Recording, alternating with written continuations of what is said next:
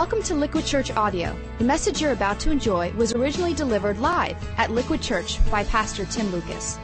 LiquidChurch.com, living water for a thirsty world. Well, thousands of clothes and other items are given out to the poor and needy in Morristown today. The giveaway was sponsored by the Liquid Church of Basking Ridge. It's called a free market outreach. Everything is literally free, and the line for it is down the block. New or nearly new clothes, furniture, electronics, and more are being given out to needy residents at Morristown's Green. I donated children's clothes. I'm a nanny for 4 children, and we had a lot of clothes, and I said, hey, we're trying to do an outreach to let people know that we care and love them and just show them Christ's love. 450 members of the Liquid Church of Basking Ridge organized this giveaway. They originally planned to fill only 1 truckload full, but ended up filling 3. We came up with a concept of a free market, which is different than a flea market. At a flea market, people give away, they bring their junk and try to get overpriced, money for it. And we want to have a free market where people bring their best and give it away for free.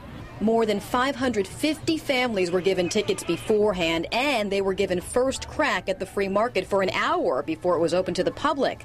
Maribel Santos was the first one online and got herself a home entertainment system. A CD player, a DVD player, a receiver, and a tape cassette.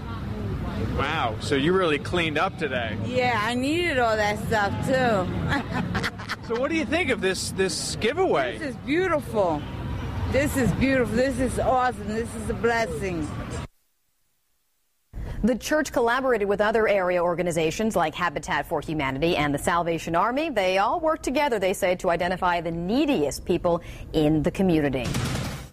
All right, well, we are 3 weeks away from our free market on Sunday, May 24th. That is Memorial Day weekend, as we move from our seats to the streets to serve our neighbors in need of actually a little love and extra support during the economic downturn. As you may have heard, we are partnering with social service agencies at each of our campuses to identify 500 families who are living at or below the poverty line. And the idea here is that we're going to spend the weekend just serving and loving on them, honestly. It's a free market, and we're asking our whole church to bring their best and give it away for free. Yeah, anything goes, anything but clothes, I should say. Really, toys, cribs, strollers, sports stuff.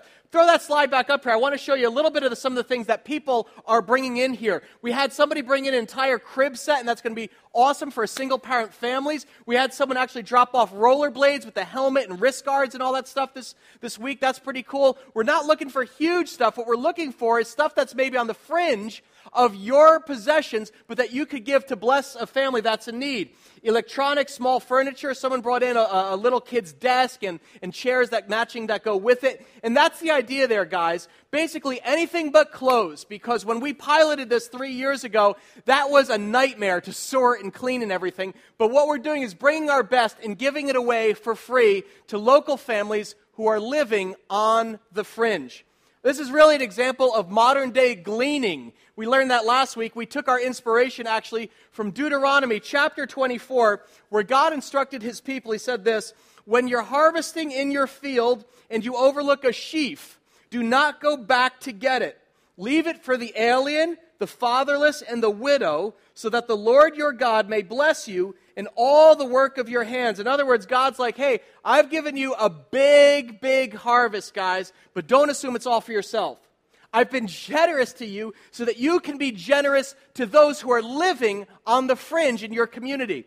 If you remember my expert powers of artistry, I drew for you in the developing world, most fields are actually in a rectangular fashion like this, but when they harvest them, they actually go around in a circle like this. And so basically God is saying, hey, when you're harvesting your stuff in the middle, I want you to leave what's on the corners, what's on the edges. I want you to leave whatever is on the fringe from your field. I want you to leave all of that for people who have nothing, for widows, for orphans, for the alien, for the homeless.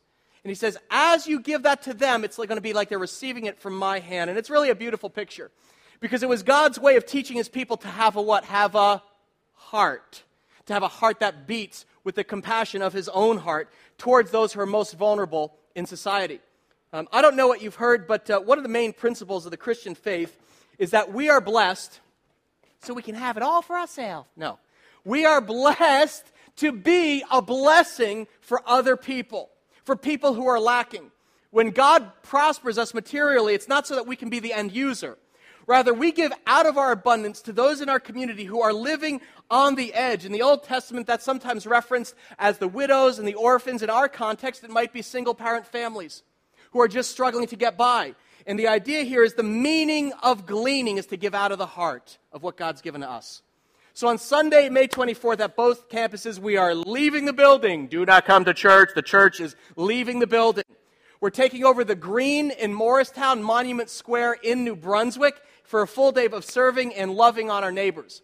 So just as a reminder, those of you who are wondering, what is stuff I can bring, when can I drop it off? Everything is listed on liquidchurch.com. Anything but clothes, everything you can donate, and when you can drop it off. We put the times up there as well. If you brought stuff with you today, you can drop it off after the service. We have pods at both of our campuses. Just talk to your campus pastor. I'll give you the details of that. But we're also hoping you will sign up to serve, because we want the majority of us to be serving on Memorial Day weekend together. We want to kick off the summer by doing something big that gets us out of the seats and into the streets so we can actually be the church on a local level and show God's love to our neighbors in a very, very practical way. So that's the details, and I'll be honest with you at this moment, just totally go off script here. I was going to go more into this in today's message, but I just got to be honest with you. God totally derailed today's message before I even got to set a pen to paper to write it. See, last Wednesday, I went to my local library to work on the message. That's how I usually do that. I kind of go on Wednesdays there.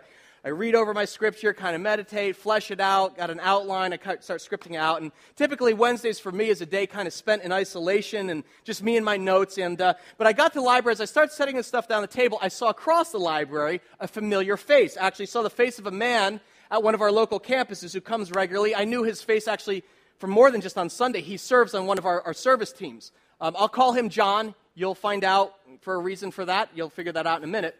And while John was sitting at the table across from mine, we didn't make eye contact because he had headphones on. He was looking at a computer and he had headphones on, and he just had this big smile across his face as he looked in that computer screen, just kind of nodding, and he kept looking out the window, just smiling. And I figured, he's watching YouTube or something funny. And then all of a sudden he saw me, and so I went over to say hi, and we got talking, and John began telling me his story. And I said, "Hey, what's up, man?" I said, "I've seen you here before in the library." And he said, "Well, it's like a second home to me." And I said, "Dude, I know. I spend a lot of time here too." And he goes, No, I mean, it's like a second home to me. And I didn't quite understand, and he leaned in and he said, "Well, Pastor Tim, most people at church don't know this, but I'm homeless."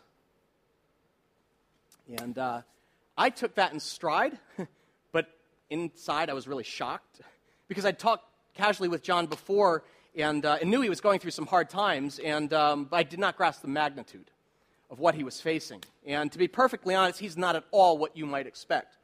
I think a lot of people have stereotypes of homeless folks, like someone, kind of begging on the street or living in a cardboard box, maybe addicted to drugs or alcohol, and maybe sometimes that's accurate, but not my friend John. just the opposite.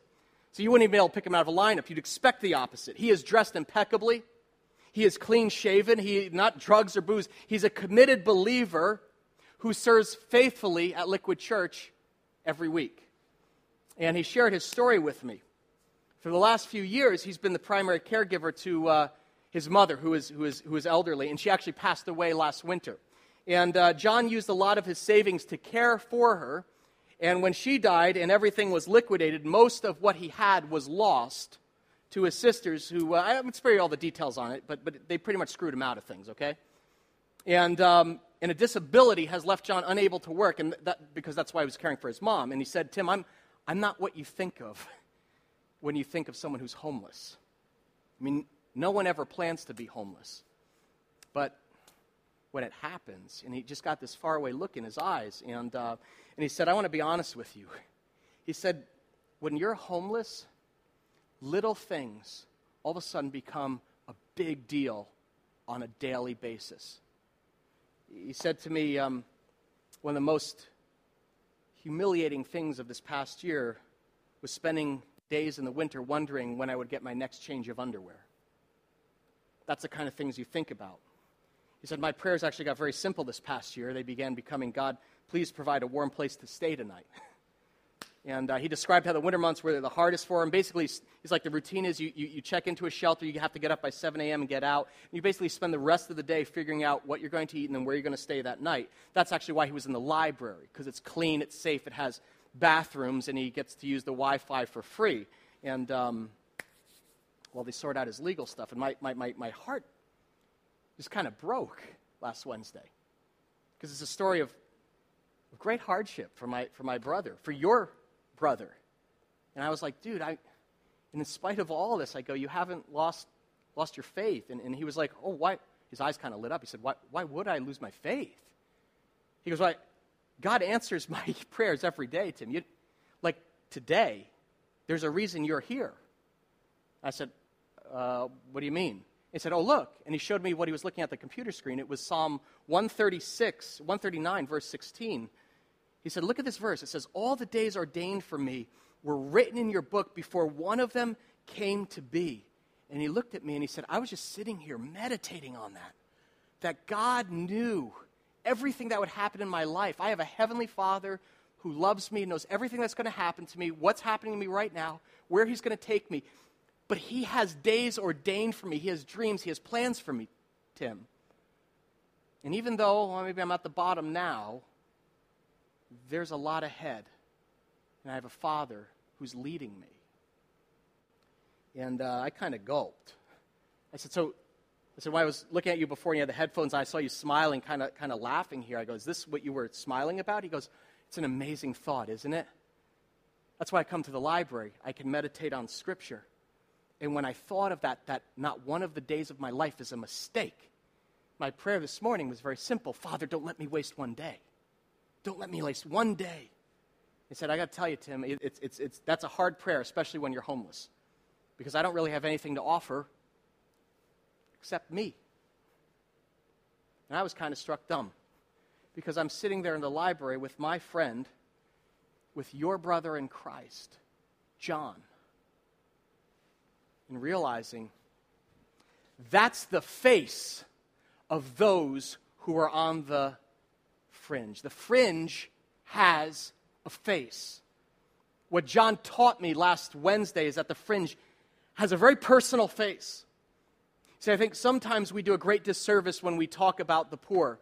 In a way, we sin through our ignorance. We do, I do.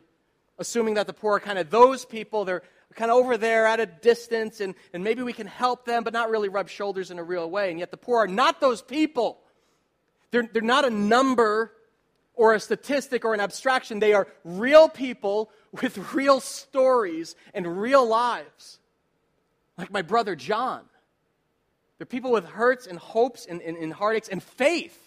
Incredible faith. I mean, in some ways, understand this, more faith than you or I have, because they know what it truly means to actually depend on God for everything. I mean, when was the last time you prayed for a clean change of underwear? When was that in your prayers last time, right? I'm like, I have no point of reference. And yet these are the kind of concerns our friends on the fringe have on a daily basis. Everyday stuff. Water to drink, where to stay, what to eat. It's a big deal. It's called subsistence. And yet so many exude an incredible attitude of gratitude in spite of it all, because they receive life one day at a time as a literal gift from their heavenly Father. I mean, for John, for all he'd been through, I was honestly like thinking how easy it would have been for him to kind of be thinking, man, life is terrible. It's random. No one cares. No one's watching. I'm all alone. What happened to me is terrible. And yet, here he is holding on to God's promise. All the days ordained for me were written in your book before one of them came to be. He looked me in the eyes and he said, this wasn't part of my plan, Tim. It wasn't part of my plan. But God knew what I'd be through. And I'm trusting him. And he's been with me every step of the way. And he's used what has happened to me to make me who I am. And I don't want to waste one day. Guys, in 2 Sundays from now, when we step out of our seats and onto the streets to love and serve our neighbors in need at the free market, my friend John, our brother in Christ, is who we'll be serving. That's the face of the fringe today. I know many of us, myself included, I'm at the front of the line, we lead fairly insulated lives, yes? But many of our brothers and sisters are a bad break away actually from the fringe. I mean, a job loss, a family crisis, a major illness. Now look, if you're not, you can thank God. But God's given you a role to play, and that is to serve out of all He's given those who are living on the edge. That's the meaning of gleaning. And John is the face of who will be serving. Now, those social service agencies are going to help identify the people at or below the poverty line. But don't forget that each one has a face, each one has a story, each one is infinitely precious. A beloved son or daughter of the Most High God. Even though they are on the fringe, they are central to God's heart. And so, they must be to ours. See, this series, if you haven't figured it out by now, is called Lub Dub for a reason. Cardiologists say that when a human heart is beating properly, that's the sound it makes. Lub dub, lub dub, lub dub. It's not pitter-patter, it's lub dub. As it pumps through the body. Strong, lub dub, and steady, lub dub. Sometimes I think, in our little modern world, our heart tends to flatline when it comes to those in need who are closest to us. In our city, across the street, they're invisible. They blend in.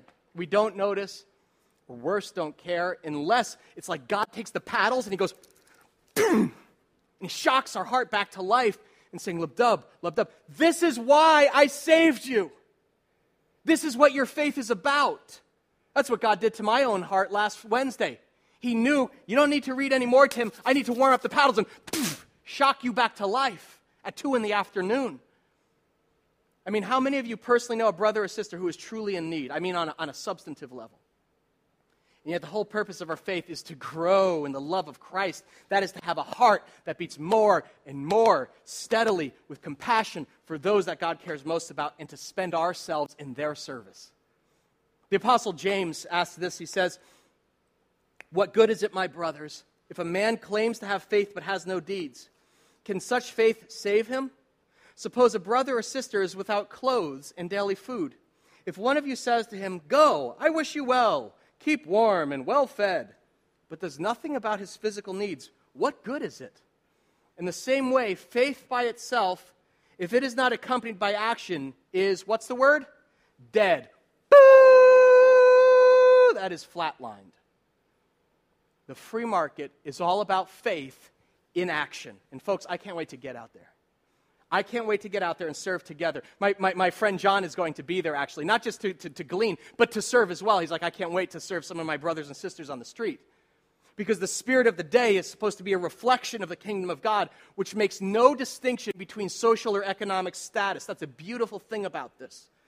But rather, in Christ, we have a new set of lenses. We actually view one another as equals. Each of us are actually beggars when it comes to God's grace. We're just one beggar showing another where to find bread, to find Jesus. Amen? It's interesting, but in the Bible, poverty is mentioned more than 2,100 times. That's a lot of airtime, okay? And if you spend time with people in need, you find yourself surprised.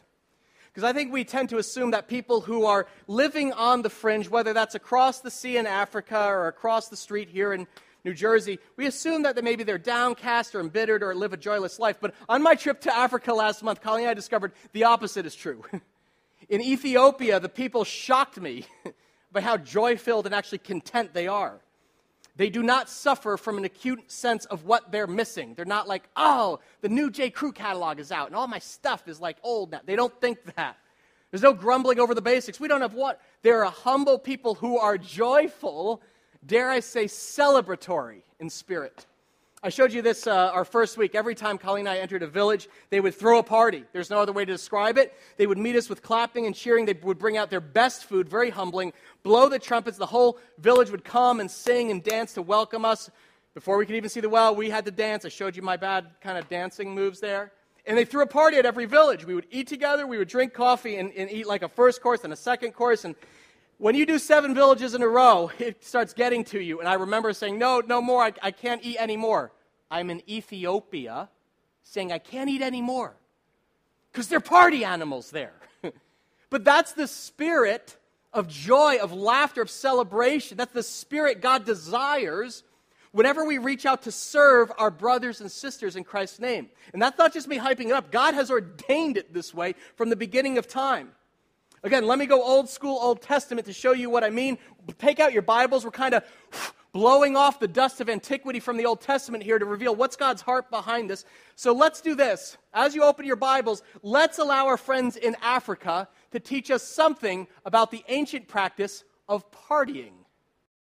Hey guys, what's going on? Today we're going to look at actually the Old Testament practice of partying. And that sounds kind of funny, but take a look at this. I want you to turn in your Bible, if you would, to Deuteronomy chapter 14. We're going to look at verse 22 here, because a lot of times, if you're like me, the Old Testament feels like kind of irrelevant or obscure. Quiet, guys. We're actually going to take a look at this and really see what we can learn. Here's something very, very interesting you may not have known. In the Old Testament, God's people were told to tithe. Now, you and I think about that and we're like, oh, here comes a money talk. No, get out of your mind. Think about a party talk. Watch this. Deuteronomy 22 says this. It says, be sure to set aside a tenth of all your fields produce every year. So in other words, God says, give me a tenth of everything that your fields produce. Eat the tithe of your grain. Here in Ethiopia, they have a lot of grain. They do wheat, they do barley, they do roasted corn. Now, in the Old Testament, when God's people tithed, a lot of it went to partying. I'm dead serious. They would bring out their best food, and as you can see right here in northern Ethiopia, that includes a number of grains. This is roasted corn. Is that right? Got that right? This is potatoes. Churro is something they eat actually during the fasting season, but they would bring out their best and really party. And it was a celebration. It was a celebration that God gave to them. And so they wanted to give back part of it and really celebrate and say everything we have is literally from the hands of God. And actually, God says, set aside a tenth of it and give it back to me. He says this, take your new wine, your oil, and the firstborn of your herds and flocks in the presence of the Lord your God at the place he will choose as a dwelling for his name, so that you may learn to revere the Lord your God always.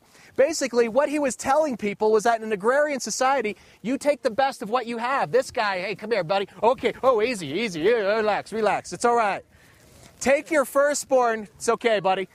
And actually sacrifice him. So these guys, you'd pick your firstborn. That meant your best one. The ones without a flaw. The ones that are perfect. And that's the one you would sacrifice and give back to God. It was a way of saying, we offer our best back to you, God, because everything we have comes from your hands, and it comes, love-dub, from your heart. But verse 24, but if the place is too distant, you've been blessed by your God, and you can't carry your tithe, then exchange your tithe for silver and take the silver with you and go to the place your Lord God will choose. Use This is a sacred moment. May the Lord add his blessing to the reading of his word. Buy whatever you like. It literally says this. Watch, it says, buy cattle, sheep, wine, or other fermented drink, or anything you wish. So in other words, God says, I want you to take your tithe, your best cow, your best goats, your best grain. That's okay, you're right in it. And I want you to buy the best. And I want you to have a party, get fermented drink, get beer, get wine, get your livestock. And I want you to slaughter those. And he says this, at the end of every 3 years, bring all the tithes of that year's produce and store it in your towns, so that the Levites who have allotment or inheritance, and the aliens, the fatherless and the widows who live in your towns may come and eat and be satisfied, and so the Lord your God may bless you in all the work of your hands. That's weird to us, but here in Ethiopia, this is an agrarian culture. 85% of their economy is based on farming. And so to actually give up your firstborn, to give up your prize cattle or your prize goat, this one's a little bit better, he's tolerating me a little bit more, is a big deal to sacrifice. But God says, that's what I want you to do. I want you to have a party.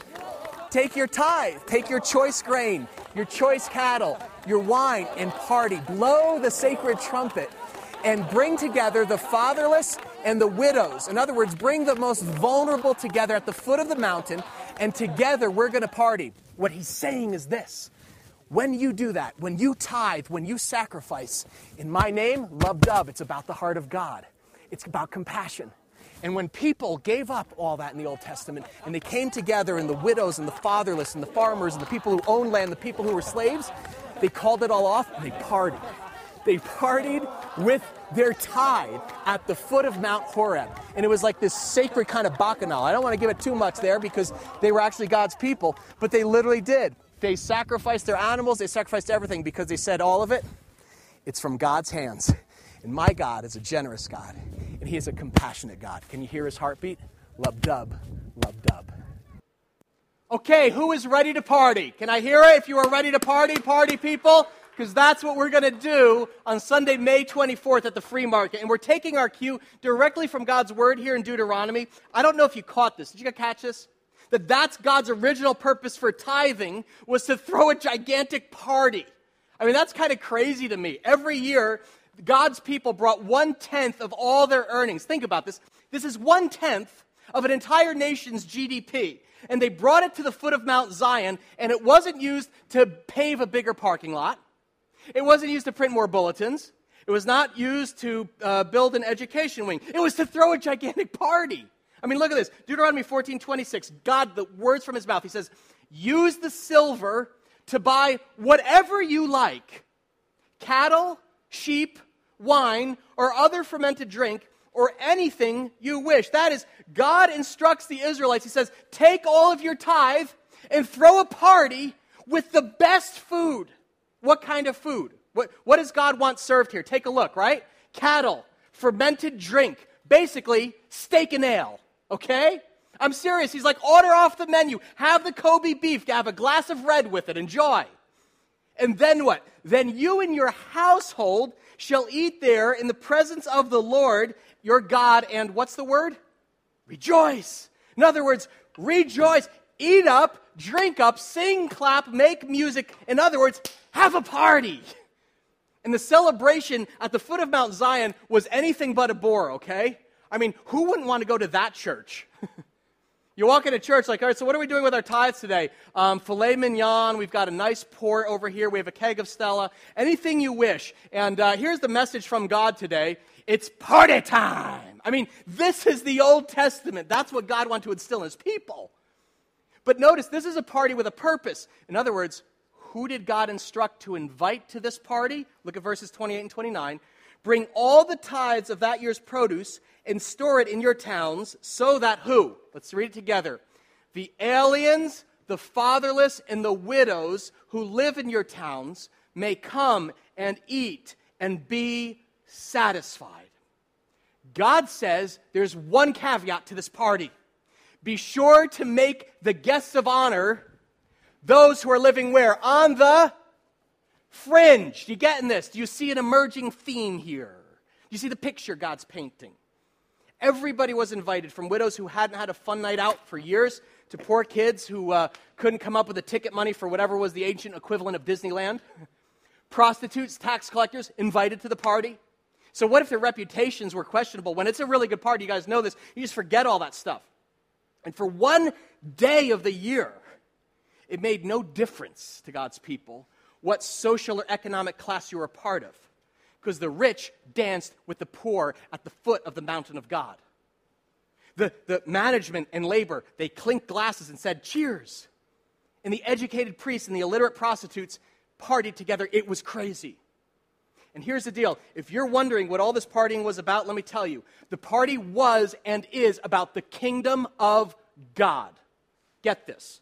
It had been planned by God to be a foretaste of what he has in mind for all of us when his kingdom comes on earth as it is in heaven. In other words, guys, life may be hard. It may be full of troubles. But in the midst of it all, God says, set aside a tithe, a full 10% of your harvest, what I've blessed you with, and throw a party that will remind everyone of what God has in store for us in heaven. In his excellent book, The Kingdom of God is a Party, author and theologian Tony Campolo writes this. He says, the scriptures tell us to spend all this money for partying because it's in partying that we know a little something about the kind of God we have. He is not some kind of transcendental Shylock demanding his pound of flesh. He is not some kind of deistic chairperson of the universe. Our God is a party deity. He loves a party. If you don't believe me, then just pay attention to what his son Jesus had to say about his Father's kingdom.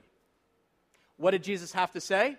Well, he taught that God's kingdom, when it comes, most closely resembles a party.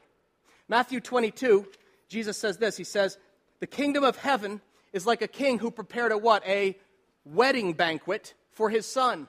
And he sent his servants to those who had been invited to the banquet to tell them to come, but they refused to come. So catch this. Jesus is telling a parable. He's like, God sent his servants to gather people, and they wouldn't come. So he sent them out then to the street corners and out in the country. In other words, then he sent them out to people who were living on the fringe to invite them and tell them to come to the party, because that's what the kingdom of God's going to be like, guys. It's a wedding feast of the Lamb in heaven where pastors and prostitutes, whoever so shall come, dine together. Not because they deserve it or one of them earned it, but because the king sacrificed his son so that everybody gets a seat at the table. That's heaven. Oh, yeah. Heaven is a place of raucous celebration. I tell you, said Jesus, there is rejoicing in the presence of the angels of God over one sinner who repents. And now we're not even talking economic poverty, but spiritual poverty, which kind of levels the playing field, doesn't it? All of a sudden, whoa. See, when you begin to grasp the sheer generosity of the Father's heart, you begin viewing people in need through a different lens. It's not about, do they deserve it, or maybe they should earn it, but it's about the Father's generosity to rich people, to poor people, to sinners, and to saints. For me, one of the most enduring images of the New Testament is from Jesus' story about two lost sons. You guys remember this, right? The one who follows the rules at home, and his younger brother who literally demands his inheritance, goes off and squanders the whole thing in wild living, right? He literally had the family fortune. He throws it all away and becomes so poor, he can't even eat what the pigs are eating, right? I mean, it's a picture of a guy who hits rock bottom. He had all, the blame lies squarely at his feet. And when that son returns home to his father, who is a stand-in for our heavenly Father, he begins practicing his speech, right? My father, I'm not worthy to be called one of your servants. And how does the father respond? You guys remember this? With a lecture about being irresponsible? With a chiding finger or scolding tongue? No. To the shock of everyone watching, the father said to his servants, quick, bring the best robe and put it on him.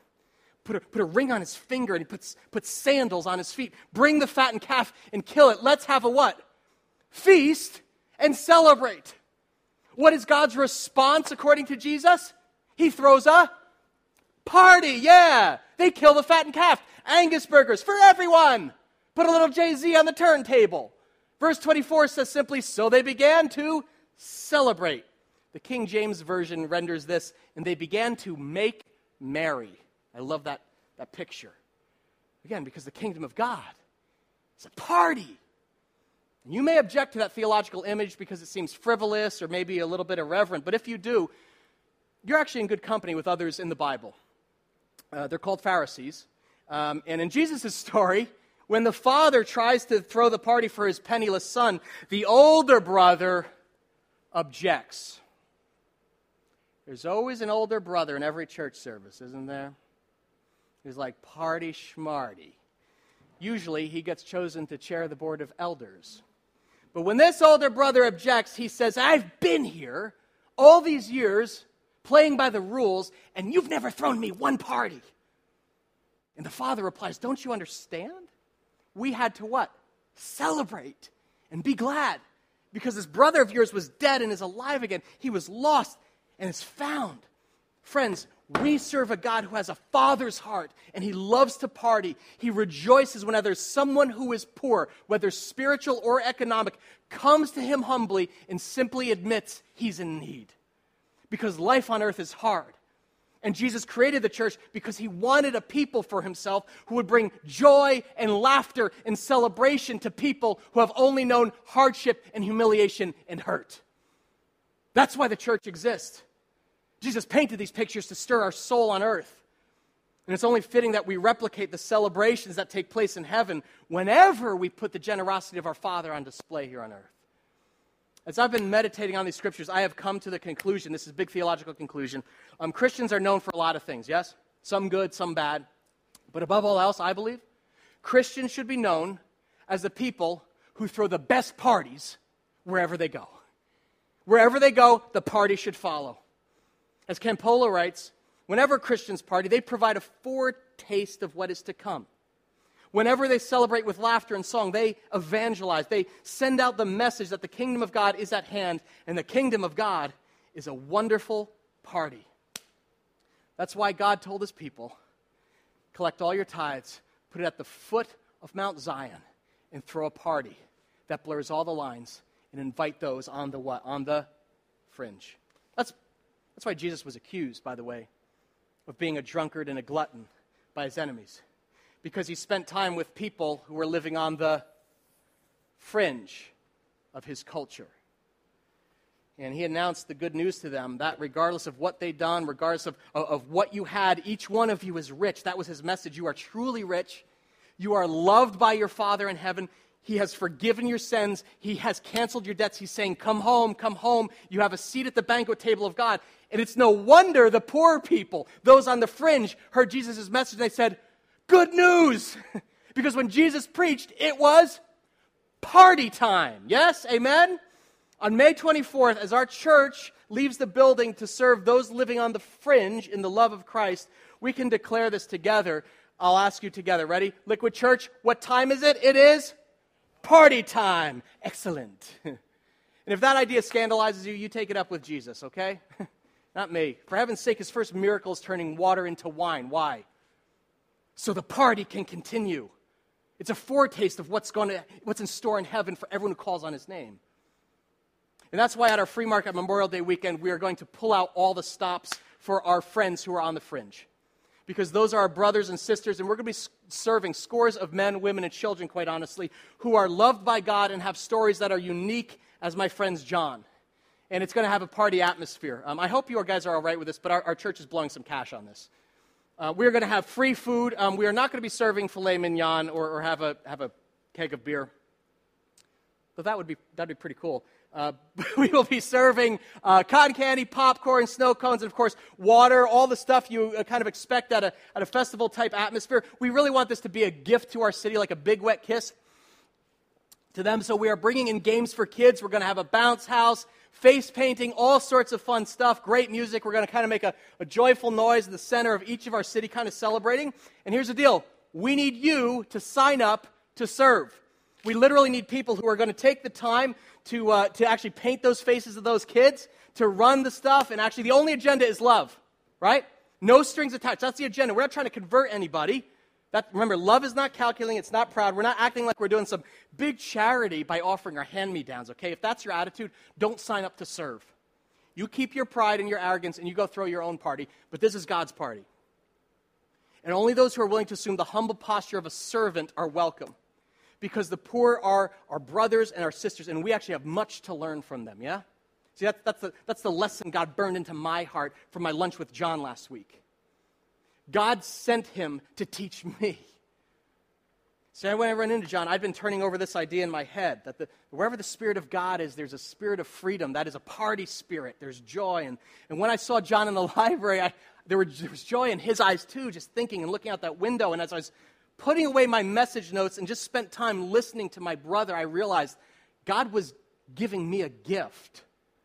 He was closing all of my theological commentaries and bringing John into my life to disciple me, to teach me firsthand what life on the fringe looks like in real time. Not just an abstraction, but real time. I mean, talk about a divine appointment. That wasn't an accident. God tapped my brother John to school me so I could pass it along to you. And so literally as I sat there, I was like, well, oh my gosh, for heaven's sakes, this is Wednesday at 2 p.m, and I'm in the presence of Jesus. So I thought, I was like, forget the sermon. He's like, you got work to do? I was like, forget the sermon, dude. It's party time. And I said, do you want to ditch work? He's like, well, I'm not working right now. He's like, well, you want to ditch my work? We'll go grab lunch. You want to grab lunch, guys? He's like, yeah, that'd be great. I was like, why don't we go across the street to Subway? And it's funny because John actually said, yeah, that's cool. Maybe we could go somewhere else. And then I realized, of course, because he usually goes, Subway, $5 sandwiches, whatever. I was like, it's party. It's about extravagance, generosity of God. So I said, let's go somewhere good. So we got out of the library, we jumped in my truck, and we drove a couple towns over to this gourmet restaurant that I've taken Colleen to. It's actually really nice. They have outside dining. And we didn't have a crummy Subway sandwich for lunch. We had fresh salmon. And we enjoyed a leisurely lunch for 2 or 3 hours, just hanging out, two brothers talking.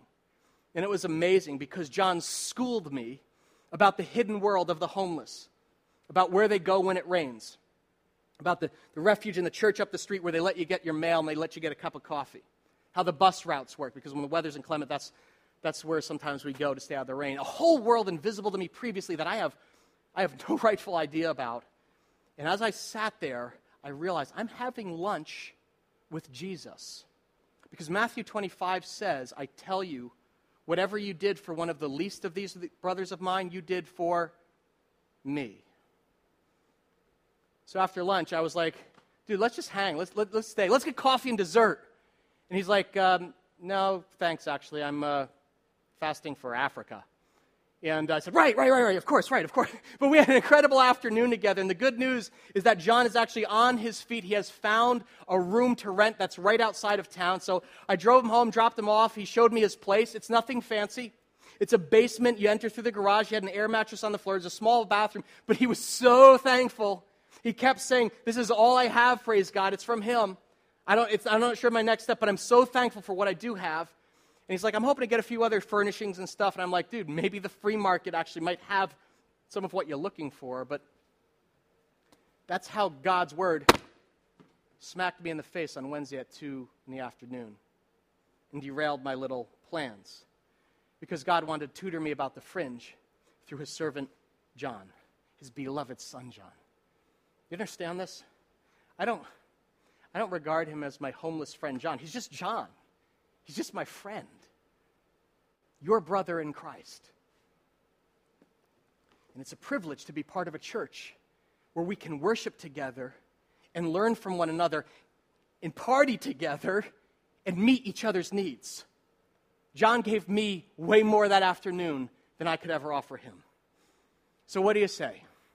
On Sunday, May 24th, who wants to come to a party? Because you're all invited. Did you know that? This is a party with a purpose because it's more than charity. This is more than humanitarian work. It is a literal living out of our faith in Christ Jesus. 2 Corinthians 8 says this. It says, for you know the grace of our Lord Jesus Christ, that though he was what? He was rich, yet for your sakes he became what? Poor. So that you, through his poverty, might become rich. That's why we're fasting. For our brothers and sisters across the world in Africa. That's why we are gleaning for our brothers and sisters across the street here in New Jersey. And that's why together we're partying, because we want to beat with the Father's bulging heart for a world in need. And as we spend ourselves serving them, we imitate who? His son Jesus, what he did for us. That's what being a Christian is all about. If you are not a believer, you are maybe visiting today for the first time, maybe you have never embraced Christianity because it's associated with all sorts of crap. It's associated with all sorts of things we're against in politics and all that judgment and religious pride, all sorts of stuff. Reality is this here, nothing else. It is about humility. It is about joy.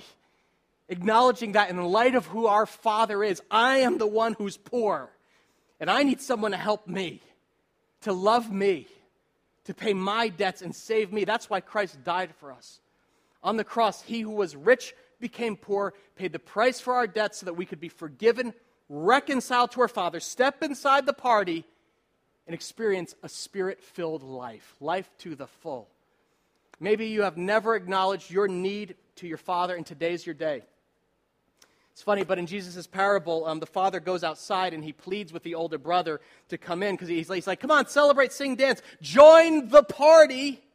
But the older brother stands there like this, arms crossed, frozen, suspicious of the generosity of God. I don't know.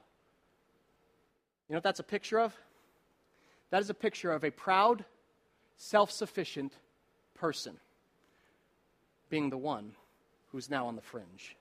Have you acknowledged that you're on the fringe and ever stepped inside the party formally? All it takes is humility and saying yes to God's invitation. If you've never done that before, I want to give you the chance to do that today, to have a fresh start this spring. Let's just bow our heads in prayer. All of our campuses, bow our heads, close our eyes. If you have never prayed to put your faith in Christ and this Jesus who gave his life out of love for you, you can pray along with me. In fact, let's do this. All of our campuses, let's actually, everybody, pray out loud together. We're going to affirm what we believe, okay? So just pray after me. Jesus, I believe you became poor came to my world, died on a cross in my place to pay for my debt. And you counted it a joy. You did it out of love. And I want to follow you. Come into my life, be my God. I want a life of beauty, of meaning. I'm giving my all to serve you and those you put in my path. I pray this in Jesus' name, amen. Amen. Hey, if you prayed that prayer for the first time, I want to welcome you. I want to say, welcome to the party. Can we hear it for those who are joining the party, maybe for the first time? Friends, this may be the day that your life literally moves from success to actual significance. Because nothing is more significant in God's eyes than being a voice for the voiceless and showing the Father's love to those who are on the fringe. Just as Jesus showed his love to us when we were the ones on the fringe. That's faith. That's Christianity. That's the party you have been invited to. It is unlike any party this world will ever throw because it's not about having the time of your life, but about giving the time to spend your life in the cause of something bigger than yourself. On Sunday, May 24th, Liquid Church, let us show the world what it is like to truly love. Amen? Liquid Church, what time is it? It is party time. Amen. God bless you guys. I will see you in the streets.